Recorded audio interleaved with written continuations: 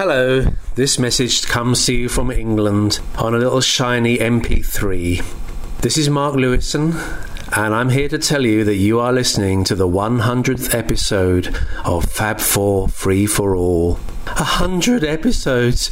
Oh, it's like 200 hours of my life that I'm never going to get back.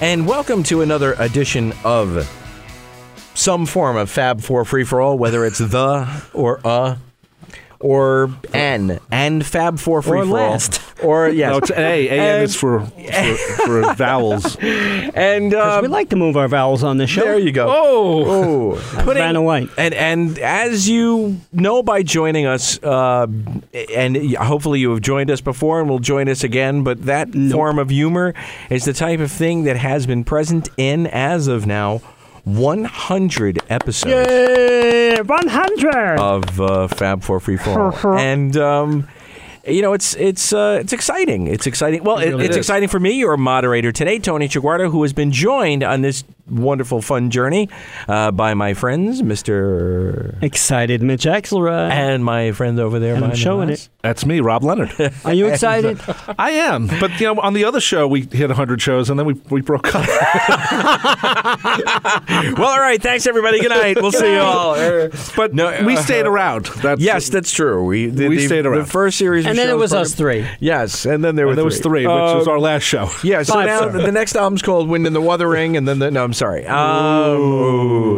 But if we decided that for being 100 shows in, Special show. that a fun thing to do, because really the truth of the matter is, and the reality is, that the only reason why we are 100 shows in is because there are people all over the world like yourself who are listening to the show and enjoying the show. You. Thank you. And thank you for that, and giving us feedback and making us laugh and creating some incredibly thoughtful and spirited comments and commentary on Facebook and on the blogs. Well, at the fest this past February, when it was in New York City, we met a lot more people. I don't know if it was because it was in New York City or just because we're more known now.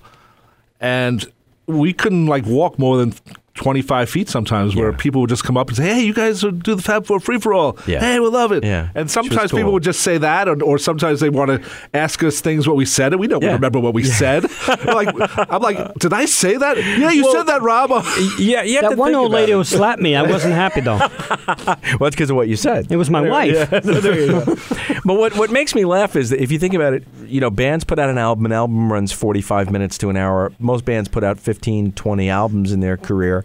We've been doing shows that run between 45 minutes and an hour and a half, and 100 of them. Right. You know, and so that half the time we don't remember what the hell we were talking about. Not at all. I never remember. But we do appreciate, especially those of you who are going back and finding the shows and And the old incarnation as well. And the old incarnation as well. And, I'm proud of those shows too. Yeah. Oh, absolutely. Absolutely. Let's be honest. Yeah. We the three of us would not be here without the four of us. Absolutely. So, we have to give a nod to our old partner as well. Yeah.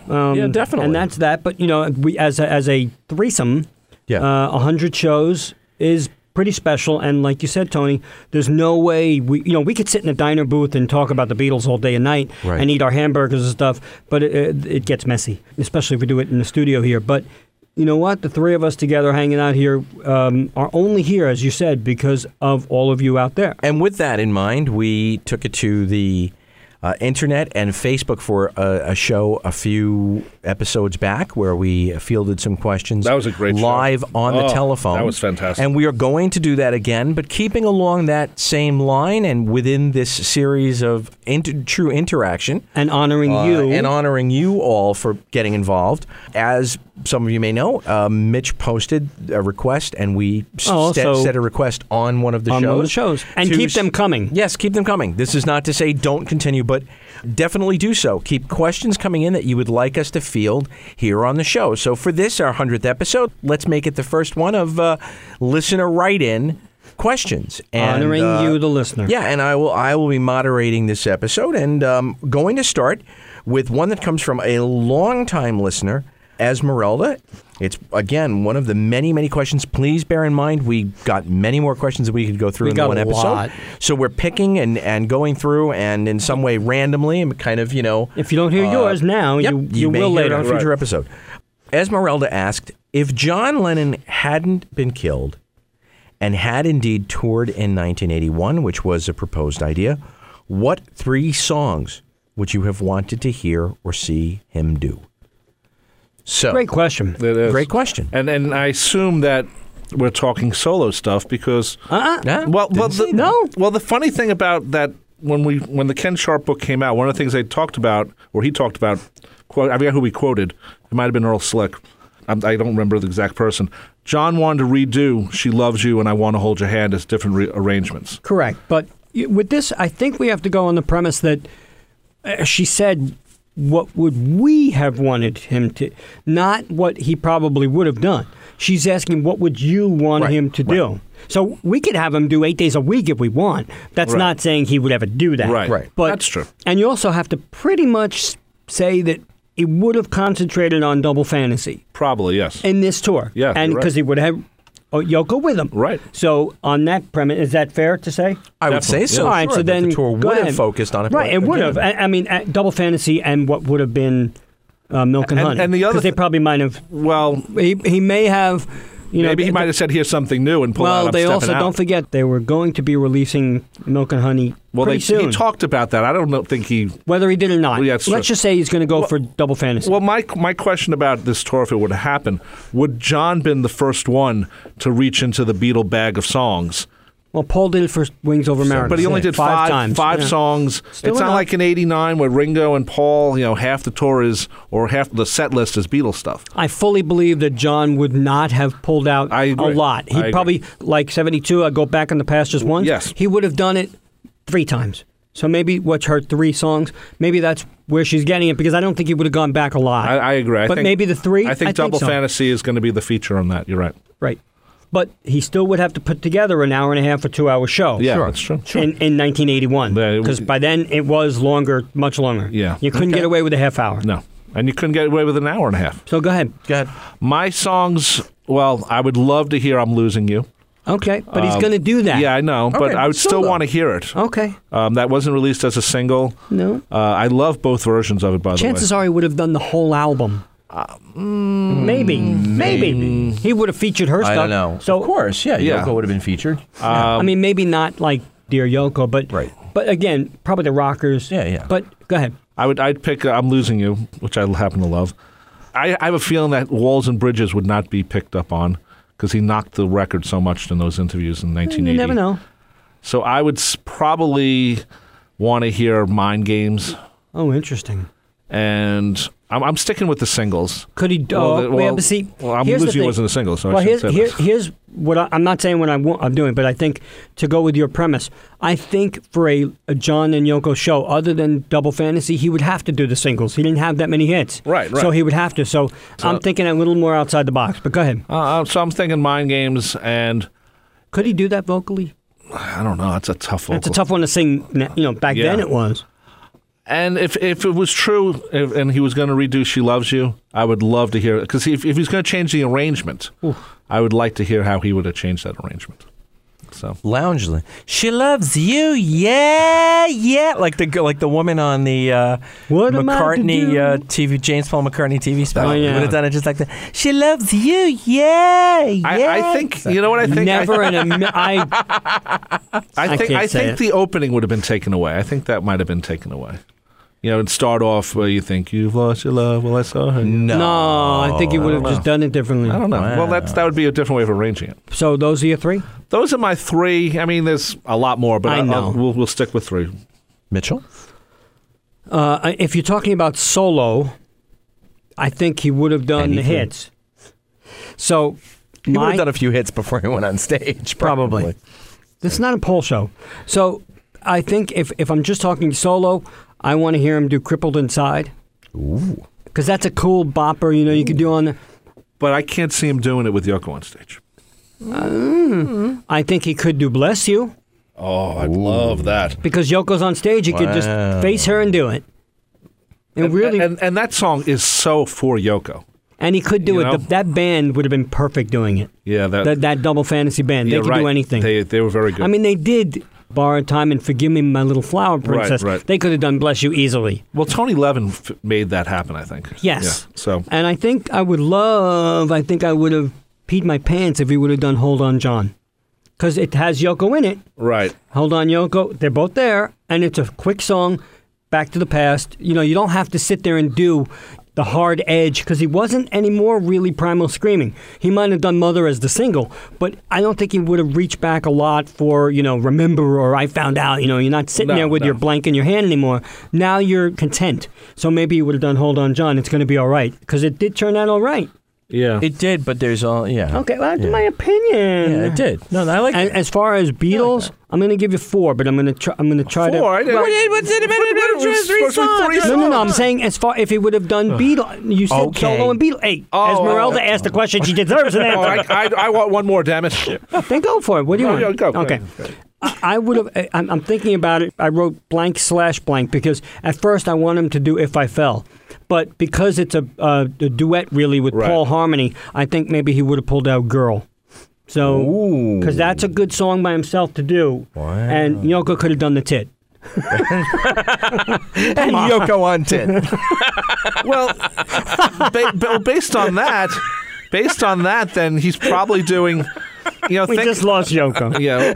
Sorry. She's laughing. She has to be. But if you think about Lucy in the Sky with Diamonds... John did a very nice job with Elton John's version. Yeah. And would he maybe go to that arrangement? Yes. That's a question. Well, all right. Honestly, I think if he would have, for an acoustic section, if he would have done Julia, which I think was very, very poignant. Wow. He could have easily just sat with his guitar and done Julia on a stool. And I would have been like, I don't think people did acoustic sets back then. 81? I don't think they were doing them. But he could have. It was before. Don't forget, the song is about Mom and Yoko. So guess what? Perfect. My Pee in My Pants Beatles song, if he would have done, would have been Happiness is a Warm Gun. I would have gone nuts. But I think if he would have done any kind of rearrangement for the Beatles' part, I think he could have done a killer Strawberry Fields. Ooh. Okay. Tony? Don't give me the... Well, no, because I have like 5, but three, sir. Three. 5. If you're asking me what he might have done versus what I want him to do... No, she's not. She's asking what you want him to do. Yes. Don't do the minor. He comes out for the encore. And he does. He sits down at the piano, and him and the band break into Isolation. Could be. That's the encore. First encore is Isolation, and then but the is that very a good last encore? The very last, yes, it is first encore, because the very last Solation 2, 3, 4, ba-da-dum, Instant Karma is right into Instant Karma. Yeah, but he's doing that That's one. it. That's the but he's doing end that. of the night is Instant Karma. But Instant Karma he's doing. Yeah, we all shine on. Bye-bye. But a lot of times, artists will use as the first encore Something a lead-in song that's slow, Absolutely. that's Okay. meaningful to them. Then they go into the big finish, and then the crowd walks away happy. Okay. So to me, that's Isolation, Instant Karma. That's your closer. I still think Give Peace a Chance is your closer. Still. Even though in 1981... we're in a different place politically. You have Reagan as your president. And that's why... And you have different feelings about peace and war. That's why my third song is the closer of the main set, which is Free to People. Ooh, no. I would love Free to People. I would love Free to People. I would like Free to Kelly. That would have been the we don't care what flag you're waving. Yes. That's the positive. We're going to stick it to the man. That's probably what he would have done. Free to People. Knowing his mindset. Yeah, and she could have been Free to People. Yeah, exactly. I mean, no, and Reagan, 666 is your name. I mean, there's still... Ronald Wilson Reagan. Yep. He's back. He wrote that before Reagan ran. Yep. All right, so that's good. Okay, Free to People, but I still think he closes... Rob, that was really deep. Holy crap. Thank the you. 666 Ronald Wilson Reagan. I never... Wow. I remember it from when I was in college. That was cool. I like that. But I think he still ends with Give Peace a Chance. Maybe it doesn't go on like on the one-to-one concert. Wow. But maybe he...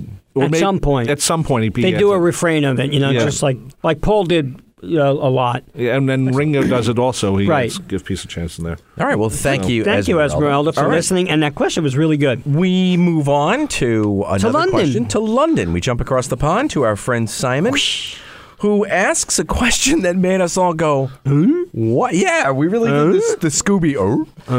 Just suppose that Paul McCartney had married Jane Asher rather than Linda Eastman. How does that affect Wings, quote unquote? Would there be a Wings? Ooh, that is such a great... Now, that's a whole show. That's an episode. That is an episode. Yes, but we're going to give it the 5-minute treatment here because... It'd be nice to interview Jane Asher about that. Yeah, good luck. But she doesn't talk. Drink your beer. I give her credit. I did too. You know? She could have easily... Paul has a small... I'm not even that. I'm just kidding. But all these years, she's kept true to her word, which is good. She's a great actress, by the way, on West End, in Broadway shows and stuff. Anyway, and she has like a cookbooks, and so good on her. But what do you think? Wow, it's such a deep question because you don't know where to begin. Well, first of all, did she ever do any singing in any of her acting? You know, know. I don't know either. I don't think I'm not going to go with the... She's a different woman than Linda. But don't forget. But don't forget, though, she's a different woman from Linda, but Paul is the one that roped Linda into the band. Not band. Linda is a broad from New York. Yeah, right. I mean, and I mean that respectfully. Totally respectfully. I would have loved to have partied with Linda. Yeah. And, this is total in respect, deep respect for Linda. But she's a broad from New York and said, get off your ass and stop brooding with the Beatles. Well, that's a really important point. It is. That's different from the idea of Linda being part of the band. No, but that's a very important Would there point. be a Wings? First of all, because how does that affect Wings? Well, if it wouldn't be called Wings because that was the forget result of Linda having the child. The title came about anyway. Correct, but think about it, though. I mean, if he marries Jane, okay, you have to go further. Do the Beatles still break up? Do we assume they still break up? Yes. Okay. With that assumption in mind, I don't think Paul... Damn. Possibly even sooner. No, I don't think they break up sooner. No, I don't. Possibly even sooner. Why? We don't know because Why? we don't know what Jane never really had that we know of a deep affinity for them. Okay, well, we don't know. We never heard about it. But every book we've read, the next Lewison book will be the tell-all in this respect. Do we ever really Does read Mark know of that Jane? yet? Well, no. But where I'm going is, in any assessments of the Beatles' middle years, where Jane was prominently a part of Paul's life, Okay. And songwriting as a muse, etc. Okay, well, not always as a... I'm looking through Okay, right. But also, too, granted, he was close to Peter because of the musical side of things, etc. But was Jane a staunch Beatle fan? Linda was a huge Beatles fan, admittedly. Yeah. Linda is the one that during the whole Let It Be segment, when Paul is getting upset, remember that Let It Be piece, when Paul is talking about maybe just breaking up in public.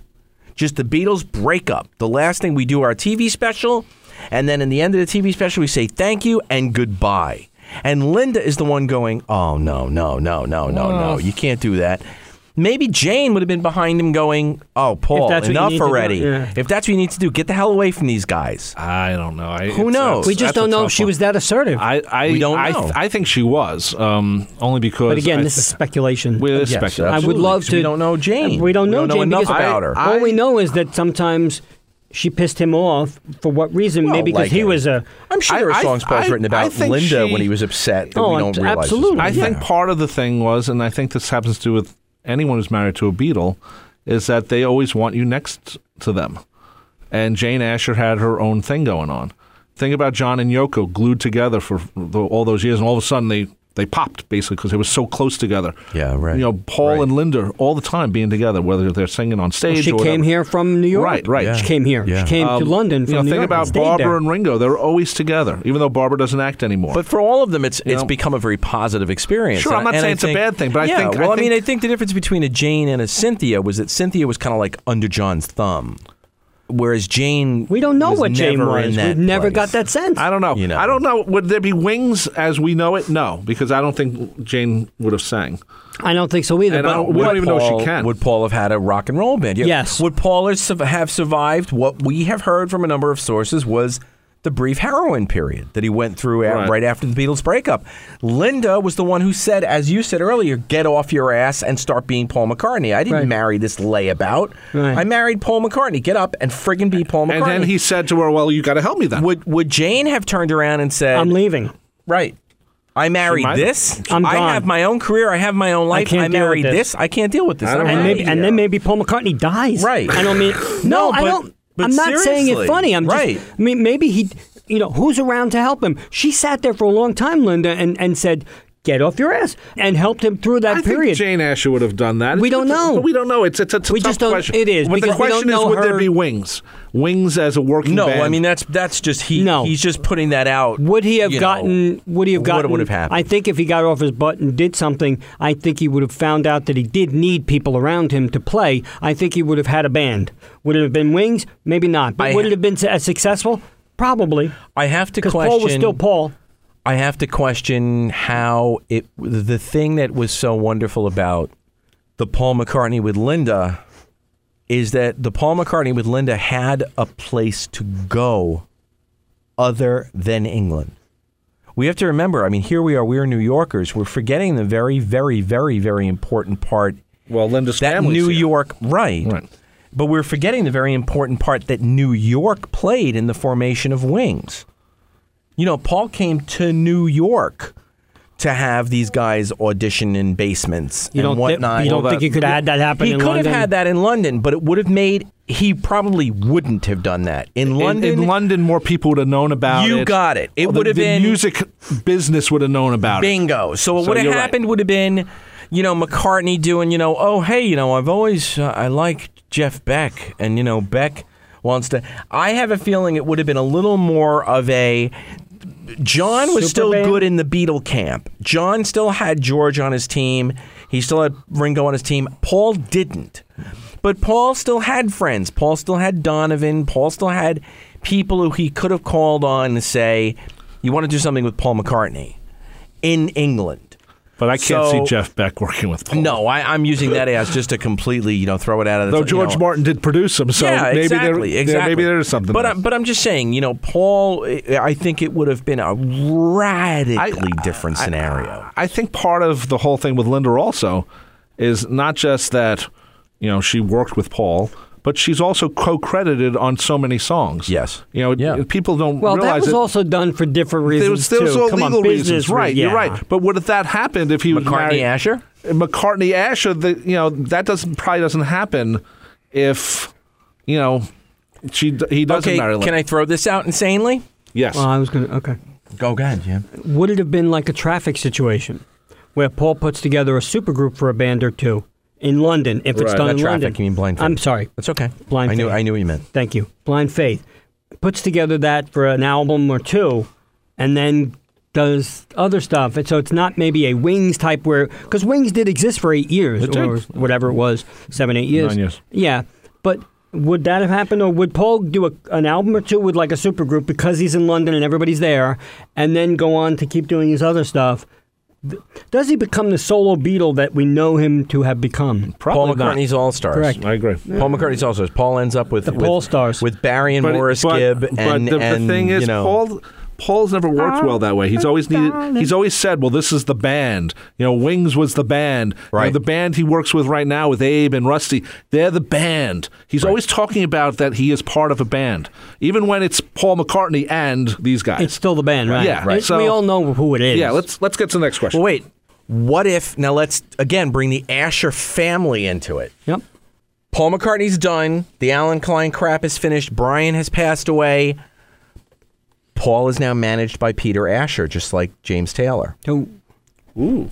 Interesting. No, there's the change. There's the big change. There's the awakening. Does he let him? Yeah, Paul. He's Paul McCartney. Paul, get up off your ass, Paul. Maybe. Does Peter say that to him? Smacked out of your mind. Well, you know what? My brother is doing great things for James, or is working with James Taylor now. But nothing against Peter Asher, but he tended to do more soft rock. He did, James. But so maybe... And Paul McCartney another day? And Paul wouldn't do soft rock. No, another day? But what I'm talking about is more of the rock stuff. But again, though, thinking about the family connection. Now there's another brother-in-law. It's not Lee Eastman. Okay, it's not, and it's a co-producer. It's Peter Asher, and it's a co-produce. But maybe, and it's somebody who's been working with a guy with a drug issue.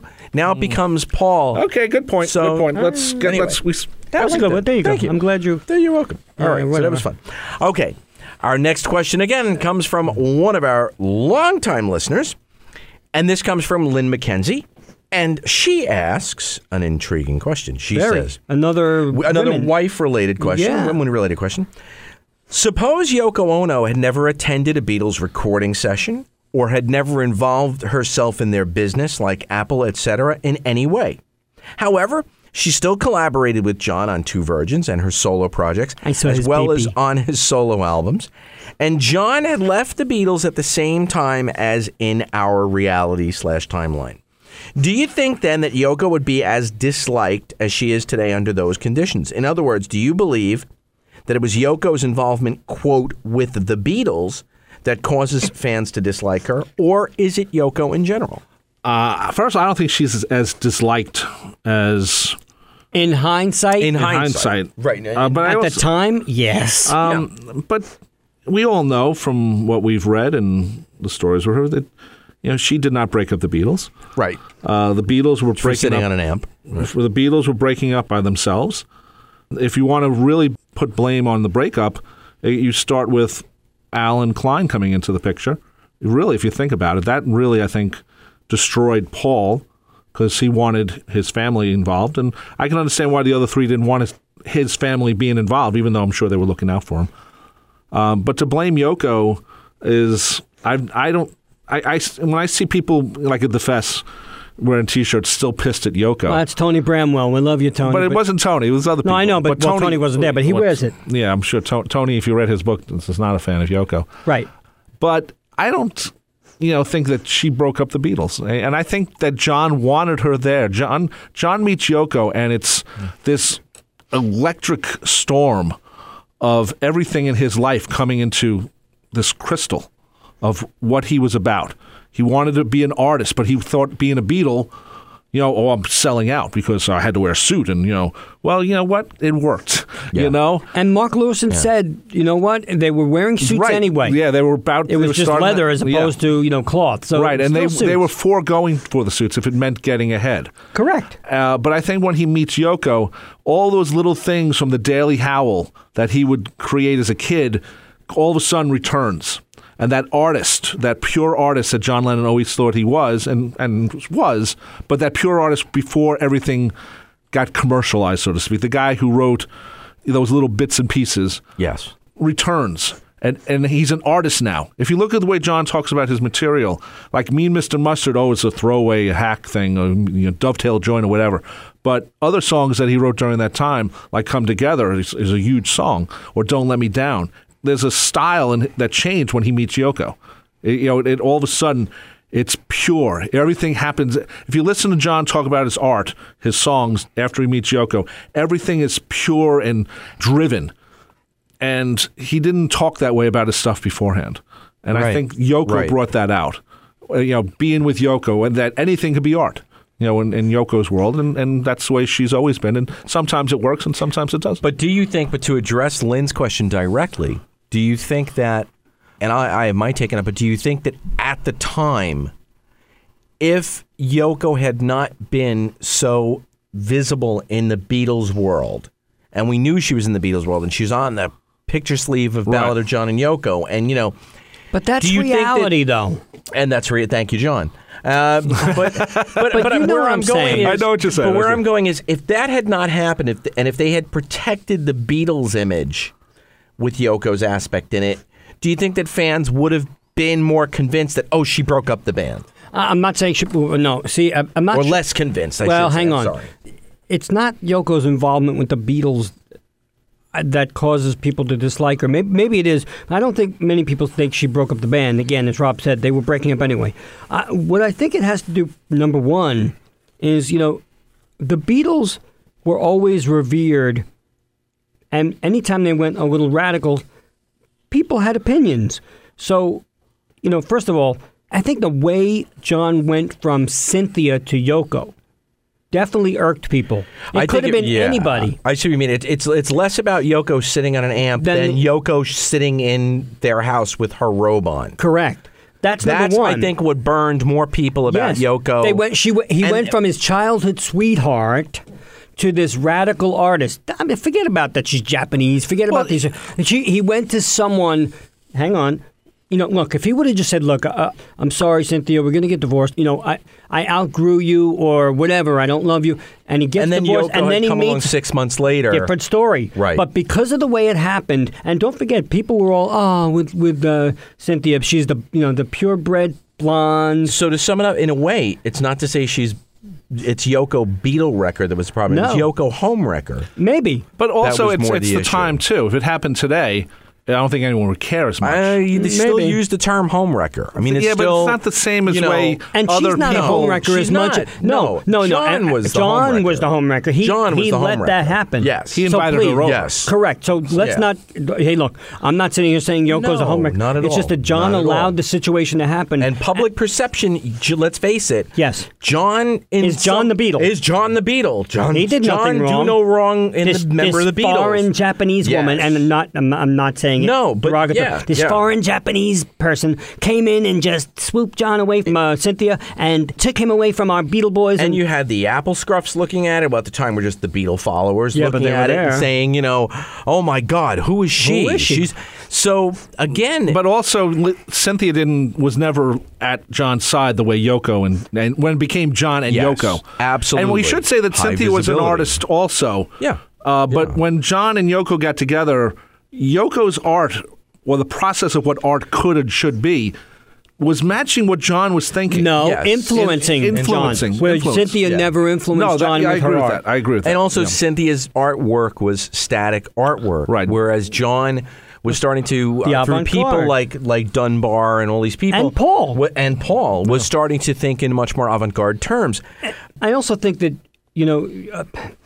if, as Lynn says here, if she wasn't as involved, meaning if she wasn't on the picture sleeve of Ballad of John Yoko, if she wasn't in the frickin' movie all the time. That was in what, May of 69? You're right. April of 69? But she's still there.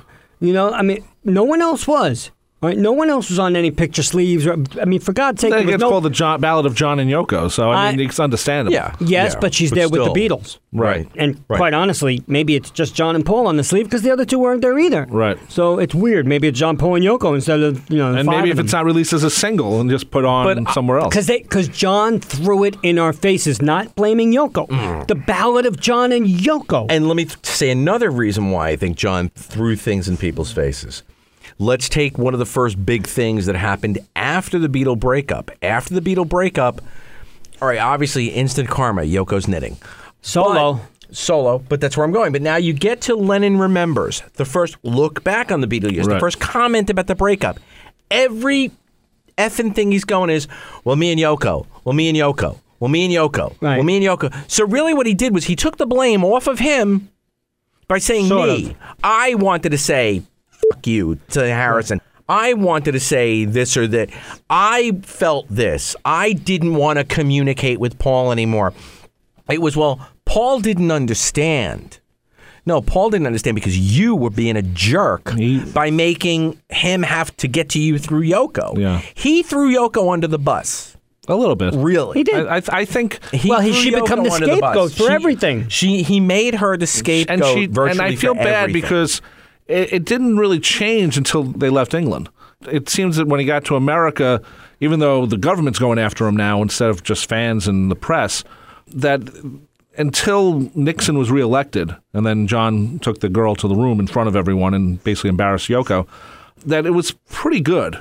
And then after that, they just started to fade out. But you know what? She could have been easily dumped down the road the way other girlfriends were. I take issue with that because even in the solo part, in 1973, he's not with Yoko, all right? He is now going to L.A. Well, part of it is. Part of it. But he's going to L.A. He's telling Elliot Mintz, I might be back with the Beatles. Guess what? He goes back with Yoko. There's no Beatles anymore. So hear me out, though. She gets a bad rap. I'm not saying she did anything, but he went back to her, which guilt by association. Right, and he might have killed the whole Beatle thing because, again, Perception-wise. Perception was that she broke up the Beatles. Perception. And now in 73, 74, he's saying, I'd love to work with them. Maypang said he would. And then he went back to Yoko and door closed on the Beatles again. No wonder she gets a bad rap. I'm not saying it's her fault. He did it again. He went back to her. She didn't say no Beatles. I don't even know if she knew. We don't know that. But again, guilt by association. So even at the end, we always heard Paul came up and said, hey, we'd love to talk to you. And supposedly Yoko said, she didn't even tell John that he called. You just never know what's true anymore. So she gets a bad rap for much speculation and perception, and maybe that shouldn't be the case. Right. One thing I give her credit for, thing? Well, a couple of things, but the way she's handled the John Lennon estate for the most part, I think... Let's not go there. Well, I think... That's not the question. Well, the releases have been very good, I think. So I think good question, Lynn. Absolutely. Wow. Thank you. And we're going to use that question to take a break, and part one of our 100th episode. Yay. Part one. Yay. And again, to thank you all for being part of this, and more of your listener questions when we come back. Are they Fab Scruffs? They are Fab Scruffs. Okay. Hi, everyone. Just wanted to let you know that besides Fab 4 Free-for-All, each of the three of us are involved in our own individual projects. Mitch Axelrod's 2 books, Beatletoons, the only book about the cartoon Beatles show, and Little Billy and Baseball Bob, can be found through all of your good booksellers online, including Amazon.com, or if you'd like autographed copies, contact Mitch on Facebook. And my buddy Rob Leonard has a great Beatles show that he's been doing for 20 years called Beatles Songs, and it's on every Friday night from 8 p.m. to 11 p.m. Eastern Standard Time.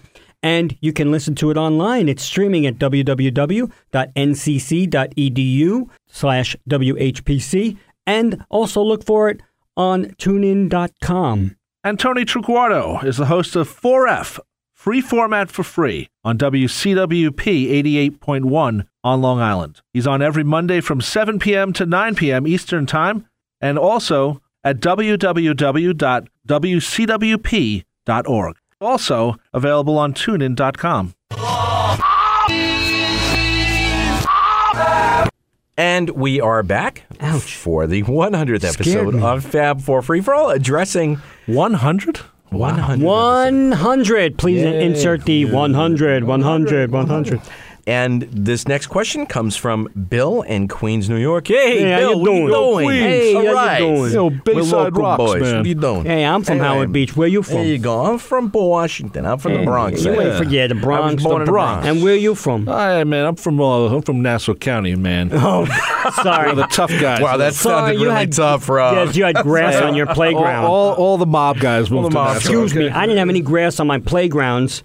All right, when I slid and ripped up my whole leg. I was born in the Bronx. They were dealing grass in my playground.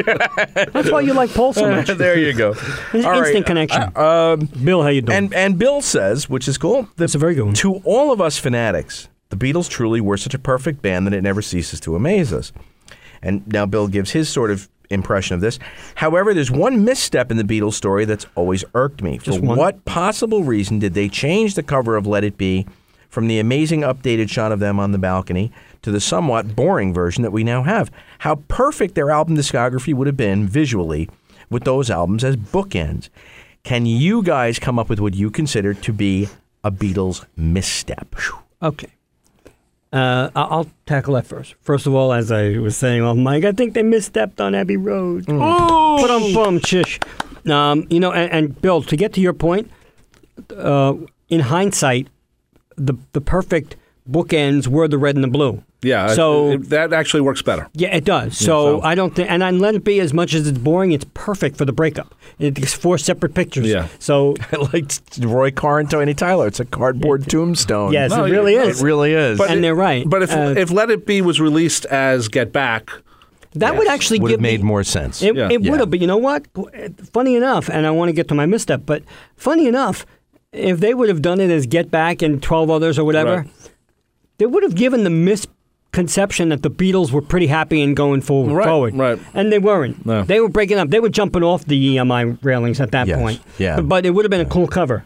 And Let It Be. But you would have also not known that it was the last album. You would have thought it would kept going. So in hindsight, what if they would have put out another album? Then it's not bookending anymore. Yes, we didn't know at the time, and they didn't know either. Really, if you think about it. Yes, sure they did. By Let It Be. No, because they said George always said. I know. Maybe he would. They do some solo stuff. Right. And then come. You're right. And Rolling Stone magazine, even they. What if 74 they come back and do an album together, and that becomes the last album cover instead of the Get Back and 12 others. Right. So bookend wise, now we know that the red and the blue are definitely bookends, and it's cool. Yeah. And I like that better, actually. It works much better. I forgot who brought those pictures back for the 73 album. I should look that up. I forgot whose idea it was to say, well, let's take the Please Please Me and then the aborted version of Get Back. Interesting. Yeah. Very well done. But my misstep, I hate to say it, sometimes their wit and their honesty hurt them. And I think Really? Yeah. What part of the Beatles are we talking about? What years? Because I'm talking about the Christ statement. Oh, okay. That part. Do you really take that as a misstep, though, yes, from I do. John? Yes. Why? Because you don't wait, think that let what? me finish. No, but I'm just saying. Do you think that as a statement? No, I don't think. No. Accurate? No. So then the misstep wasn't the Beatles' fault; it was the press's fault. No. Here, let me finish. Go ahead. Okay, I'm really thinking. It wasn't. It was a correct statement and an honest statement. The unfortunate thing is that the misstep was actually saying it. I'm not saying he shouldn't have said it, and I'm not saying more. I mean, it's more of a Maureen Cleave. You sound like the apology at this point. I'm not saying whatever he was saying. Let me finish. Maureen Cleave took it out of context and printed it and did the whole thing. She didn't. Yes. But the fact that he was so open and honest may have been a misstep, and here's why. Because that really, maybe it was the misstep they needed to move to Pepper so they could stop touring and stuff because it got to be crazy with the burning and everything. That's my opinion. I know. Maybe all the garbage that followed his statement may have put them forward in the right direction. So maybe it was a misstep that led to good things, but I really do think it was a misstep because the 66 tour was crazy in terms of possible shootings and violence and then the Beatle burnings and lower attendance. And, again, even the Beatle cartoons suffered. I'm not saying that because I'm the cartoon guy, but a lot of the publicity around the Beatles was negative, whether it was right or wrong, justified or not. So I think maybe the misstep, while maybe not completely John's fault, maybe their honesty or his honesty at that time was a little too much for us.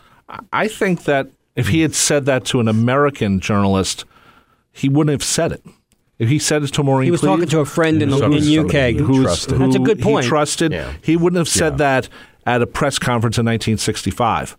It ended up being part of the press conferences of 66, but that was because this thing was misquoted into Datebook.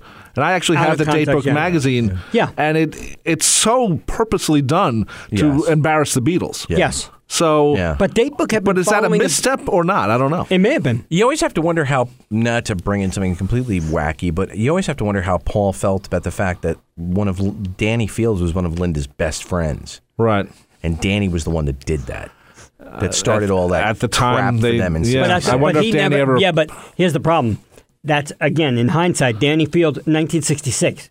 He didn't even know Linda until later. So maybe by that time, I'm sure he apologized. But also, that was just the height of yellow journalism. Is there but is there such a thing as a misstep in the right direction? Because of what happens as a result down the road. Yeah, I think the Beatles were going to stop touring anyway. They put out Revolver. And so what's your misstep? But Revolver, when it came out, it wasn't. We think a live album. Right. We look at it now as maybe their best album ever. But back then, if you look at some of the reviews, it wasn't. They got some really mixed reviews on that album, and it's a different album. Yeah. It's different than Rubber Soul. It's an out there album in many senses. But it got different reviews in different areas because they got different albums. Right. UK got the different album from the US. It was two different reviews. But still, they both had Tomorrow Never Knows on them.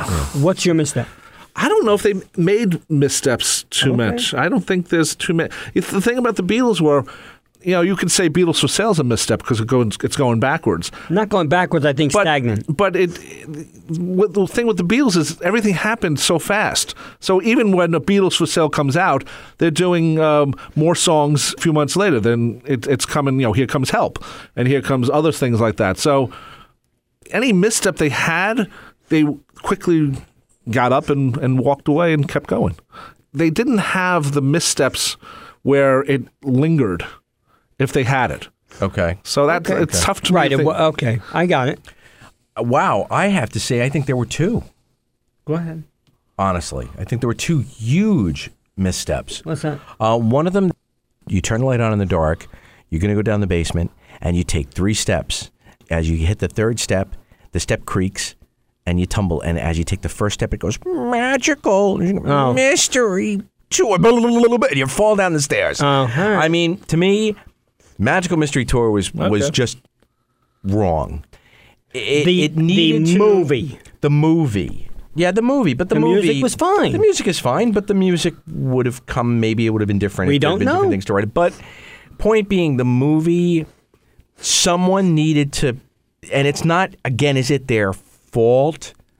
No. Yes. Well, yes and no. They let it out. They saw what they had. But there had to be someone. There was no yes or no man. There was no yes or no. There was no Brian There was no Epstein. Brian Epstein. There was no one to help them put on the brakes. So can you take a misstep as a result when mommy and daddy let go of your hand for the first time And you fall. and you fall on your ass? That's an expected misstep. But did you're anybody still expect the doing it. Beatles to ever misstep? No. No, but That was the but problem. When you but did anyone at that time realize that the incredible and intense importance of a person like a Brian Epstein? At No, that time, either. no. So You realize it now. did they fall on their tushy? Yes, they did. The other It's a misstep, big fall, by the way. the other huge misstep to me was only taking a whatever it was 60-day break between the White Album and the Get Back. I early agree with 69 that. sessions. That's a good That one. was a huge mistake at that time. They just needed to mentally take a break. 6 John months. needed to go off and do another movie somewhere. They needed another 6 months. 6 months. Or at the very least, they needed another time period like between To refresh. between a Revolver and Pepper. They saw themselves too much. Yes. And they didn't like each other at that point. Right. So Right. go away and try to find that But peace. do they- Familiarity breeds contempt. But go do away they for a get while, back come together if they go 6 months? Yes. You know what? And I think no. Yes, they do. They do. They get back Yes, together they do, because don't they? Yes, they do. Yes, they do because Paul still picks up the phone and goes, we make really good music and stuff.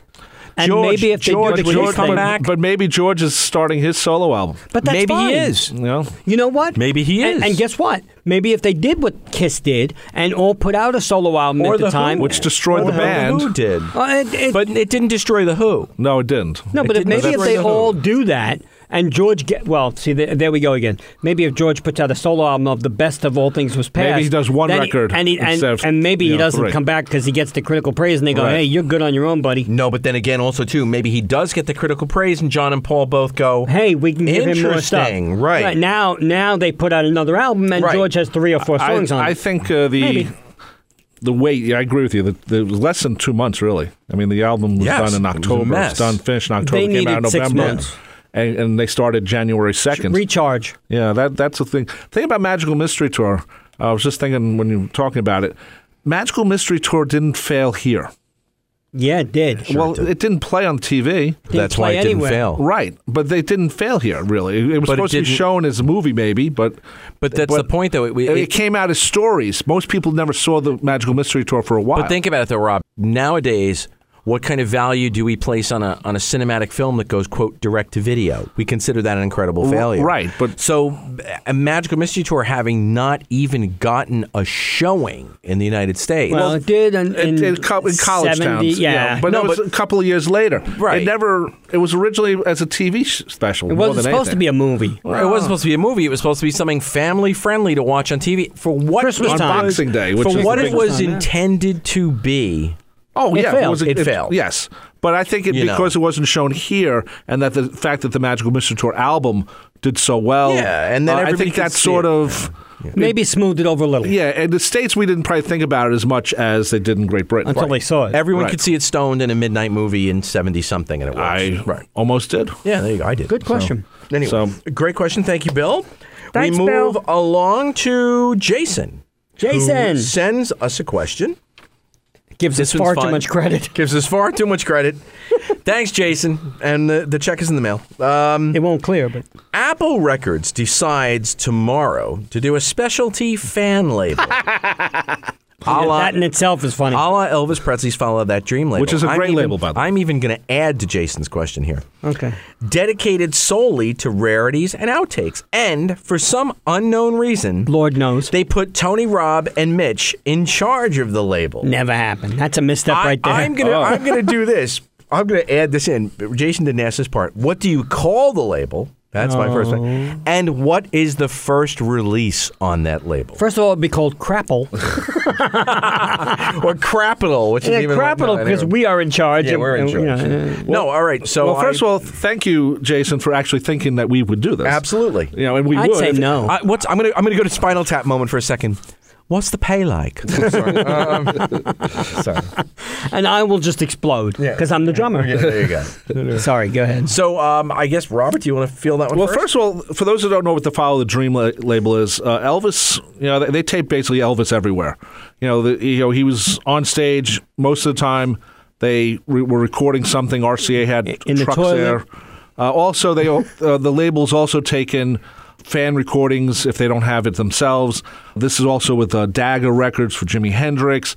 The Grateful Dead have their own fan label now, basically. Well, they allowed everything to be recorded. Right, but they also recorded everything too. Yes. And other bands have done this too. So it's a good idea. Now, Apple doesn't think this way. And the Beatles didn't do that. Right. Don't forget to. No. And the Beatles didn't record many of their concerts. They didn't record anything. When they couldn't be heard. You had the work to be done on a concert to make it listenable. We have to remember that Elvis was being recorded well into the 70s. Right. A lot of these when it was Vegas. Recorded a lot of these shows are from 69 through 77. Yeah. When there was not the hysterical screaming. Right. They didn't scream. Now sometimes they'll do like 20 takes of like Jailhouse Rock or whatever. Yeah, studio recordings. I'm not sure that even I, as a huge fan, would want 20 straight recordings of one song. Nope. You have to be really a diehard to like it. Okay, this one's a little different. But it's a specialty fan label. So what did you put out? My thing is always the beginning. The first one I always do is I want to go back and just redo the entire BBC stuff from 1962 to the end of whatever the last interview was before the breakup. That would be my thing. And include all the interviews from what we've heard with the reissues of Live at the BBC and then Volume 2 and then, of course, the Beatle bootleg thing from 1963. They have everything. Some are better than others quality-wise, but put it out. And put it out, either you can put it in chronological order like they did, but I would actually put it out. Here's a box set of Saturday Club. Here's Pop Goes the Beatles.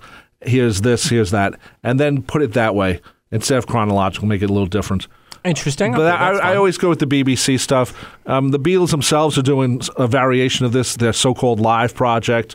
Matter of fact, we don't know what's going to be. Well, they sent an email to all the Beatles.com people saying, "Did you see the Beatles at Candlestick Park?" Yeah. And now, Ron Howard's going to be there. Yeah, he's going to be directing it. No, he's going to be at Candlestick. They're doing some filming. Oh, okay, I didn't know that. Tomorrow night. But we do know that show was recorded by Tony Barrow. And it cuts off during Long Tall Sally. And actually, it's not a bad sounding concert considering, it's on the middle of the field at Candlestick Park. So they're looking to do their own variation of live. Time will tell. I was just listening to Beatles Melbourne shows and the Paris shows, and they're pretty damn good. Now, I don't know if they're recorded on multi-tracks or where these tapes are from, and that's going to be the other thing. If probably from TV shows. Yeah, so those are recorded mono, and you can't really do much separation, and that's going to be part of the problems. So, I like the live idea, too. I hope they put a lot of stuff out with it. Okay. But I always start with the BBC. What's the name of the label? Can you think of one? If you can. If not... No, I can't think of one. I'll think of one. Well, I'll think of the label. If you think of the label. Okay. Why, you have a name? No. Not yet. I may come up with one. Yeah, we'll have to really... Go ahead. Unless we call the label Cell Tap. Oh, that's interesting. Yeah. Cell Tap. That's interesting. Yeah. No, you can. I like it. Well, all right.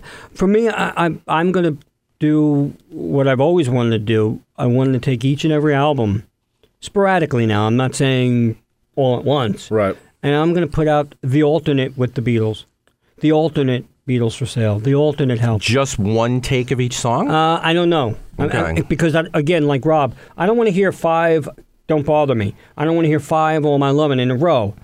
But maybe if you put out the album, now again, it's for fans. You don't have to charge a lot. You charge $5.99 if you want. Actually, the fan label stuff is pretty expensive. I know, Boutique, but it's us, so we charge whatever the hell we want. Maybe what you do is, with the Beatles, you take the most radical of the outtakes, and you put them in order, the same as you would for each album, the most radical. And then if you want to do another CD with it, to get the most bang for your buck, then you could throw on a bunch of other takes that if you want to listen to, you can, but you can have the alternate albums to go forward with. That's the first thing I would do, because I think it'd be kind of cool to see each album, like, again, A Hard Day's Night with that radical country western Can't Buy Me Love, or, something. Around I Love Her. The electric version. The electric version before. Yeah, and and then they become different albums. Yeah. And even if you do... the I'll Be Back, what we heard on the anthologies, different stuff. Just if you can find something, there's a different take on everything. So there may be something that's not radical, but if there's something radical, you add it in and you make the alternate albums. I like that idea. But that's not a lot of records. No, it's not, but that's just my idea for now. And we're taking may come up with something later. First release. Okay. So now I'm gonna go with the Cell Tab label. I like that. That's fun. I'll take that. Okay. So we'll do that. Yeah, I get nothing. I'm going to say the very first thing, my feeling would be like a lot of these labels, you'd have a launch. You'd probably put 2 or 3 titles out at one time. So with that in mind, I think the very first thing I would do would be loose ends. Very first thing I'd do would be like just tying up loose ends. Like what? I'd put out a 3-album set of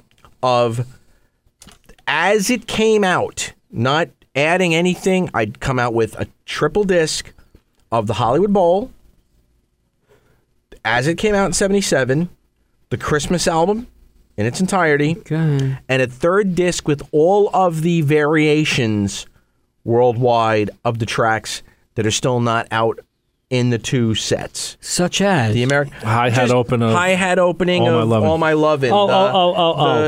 I got it.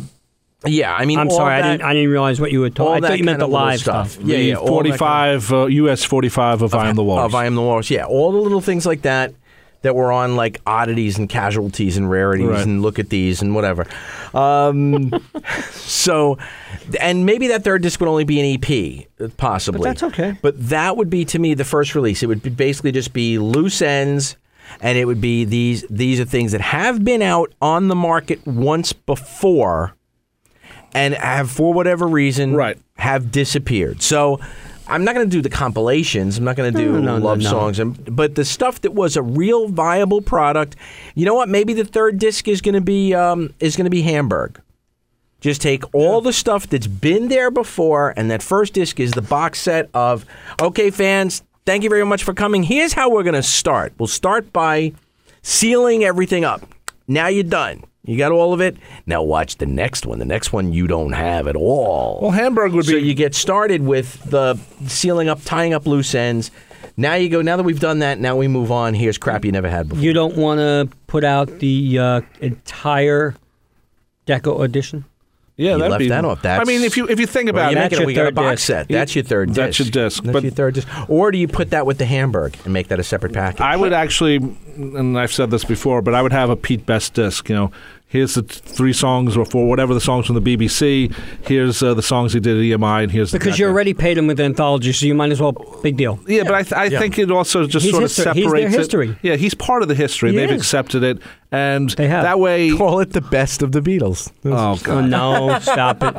But I would do that. I think the Decca Hollywood Bowl, for some reason, Apple does not ever want that out right now. So can I just say something on a little bit of a tangent, because we never do this. What, when we are recording, we are right now recording in August of 2014. I have to say that. That's okay. Of course. Because with Tony's idea, I'm very surprised, unless Hollywood Bowl is going to be in this live project predominantly, I don't understand why we're not getting a 50th anniversary release this month of Hollywood Bowl. Because in truth, and again, I'm saying it because we're running a specialty label and we're tying up loose ends. No, I'm just in talking truth, in reality. In reality, when you go back to the Hollywood Bowl album, to reissue it as a standalone and not have it be part of a box set, it's not a very good listen. I disagree. Totally. It needs to be remixed. Oh, definitely. Oh, well, no, I'm not saying that. No, but that's what I mean. But you're saying why they've not released the material. You're saying not why they've not released the album. I'm not saying that. They should go back. They should have gone back so by you're now not saying and just done the Hollywood Bowl album. And done a Beatles live at the Hollywood Bowl and not give us what was released in '77. No, leave us a part whole of new it. package. Well, give us. Well, you could even give us the same packaging. Yes, give us that album and give us some of the full shows. Yeah. You have them. But it's nice. We heard them. It's the only properly recorded Beatles shows. And that's not saying much. It was recorded on a 3-track. Right. The guys who have done all the remastering, the Peter Muse and all those, and Giles, let them do a proper, and you have 2 CDs, one from 64, one from 65. My problem... Yeah, and as a bonus, you give us the album. Well, my problem with the Hollywood Digital Bowl... download of it. That's nice. Okay. No. My problem with the Hollywood Bowl album is once I got the bootleg, I was like, well, why didn't they include that? Obsolete. Yeah. Well, no, not that. But you wanted it on there. Like, why did they cut out Paul's intro of Ringo before Boys? Because it's great. I love that. That's so funny. But on album... They may not have had enough room. It was 29 minutes. I understand that. But it was a 29-minute album. About 1977, they weren't thinking. Now with CD, you can put, or DVD, you can do whatever the hell you want. But I think they were worried about the protection of the Beatles' image. Right. It's not put the McCartney solo albums for 48 minutes. Yeah, we were just saying that at the same time. I think that's my only problem with the Beatles of the Hollywood Bowl. That's one of my favorite albums. It was one of the first Beatles albums I ever got. It's very energetic, and I love it. I love the fact that the Beatles talk so much to the audience. And they're not even sure if they're hearing it, and it has a great feel. As a fan, it's hear the Beatles talking to you. It's one of the few times you get that. Yeah, absolutely. So I think why they don't release that, I don't know. And you're right. I think if you're going to do this Beatles live, they have all this footage from different cameras, and they have newsreel cameras and TV cameras. There's tons of stuff. There's tons of stuff from Hollywood Bowl that they've matched up over the years that the fan labels. And if you want to talk about fan labels, there are fan labels that put together all this stuff for fans, and you know where to go on the internet to find it. Yep. But, that's a fan label not being authorized by Apple, of course. Right. No, with us, they're going to ask us to do the authorized one. Anyway. But I also think that part of the problem with the fan lawyer thing with the Beatles is stuff that they would put out, like the Christmas album or the Decca tapes, is something that should come out normally. Yes. It shouldn't be just considered a side project. Right. But if you do, you have the excuse that if it doesn't sell a lot of copies, it was a boutique release. Well, you go. I don't think the Beatles are ready to admit they're boutique yet. Well, all right. With that question from our friend Jason, we are going to wrap up this first episode of what I hope to be quite a few in a series of shows that respond to all of the great questions that we are getting here on Fab 4 Free For All. We will do more of these. Keep the questions coming in. It's Fab 4 Free For All at AOL.com. Of course, you know by now, Fab, the number 4 free, the number 4 all at AOL.com. You can also send them in through the website.